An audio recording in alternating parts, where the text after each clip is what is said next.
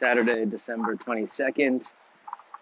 Alexis and I, my wife, are the committee chairs of the cleaning crew for Cobble Hill Play School, where our oldest son, Bodie, goes. It's a private co-op for 2, 3s, and 4s. And being a co-op, every parent has a job, or they're on some committee, some task, some job, something. Fundraising, setting up the gala every year, new membership, just like a bunch of stuff. Last year was our first year, we were placed onto the cleaning crew. We weren't a committee chair last year, work our way up to that shit. You don't just get handed stuff like that, guys. It's not socialism over here. So we were on the cleaning crew and realized quickly that we had the best job in town.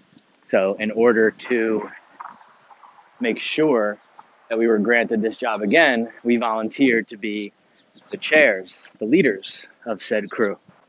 And I am just walking out of the winter clean. It's only 2 cleans a year. So today was one, it took 2 hours, and then another one will be at the end of the year, June 22nd. And that's it.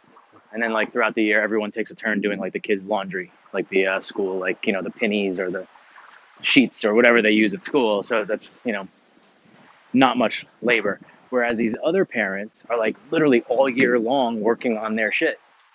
It's like such a scam, and we have mastered it. So I gotta say, I'm not a great cleaner in general, but I am a good host and a good committee chair. So this morning, I went and picked up bagels and egg wraps for the group, brought them in.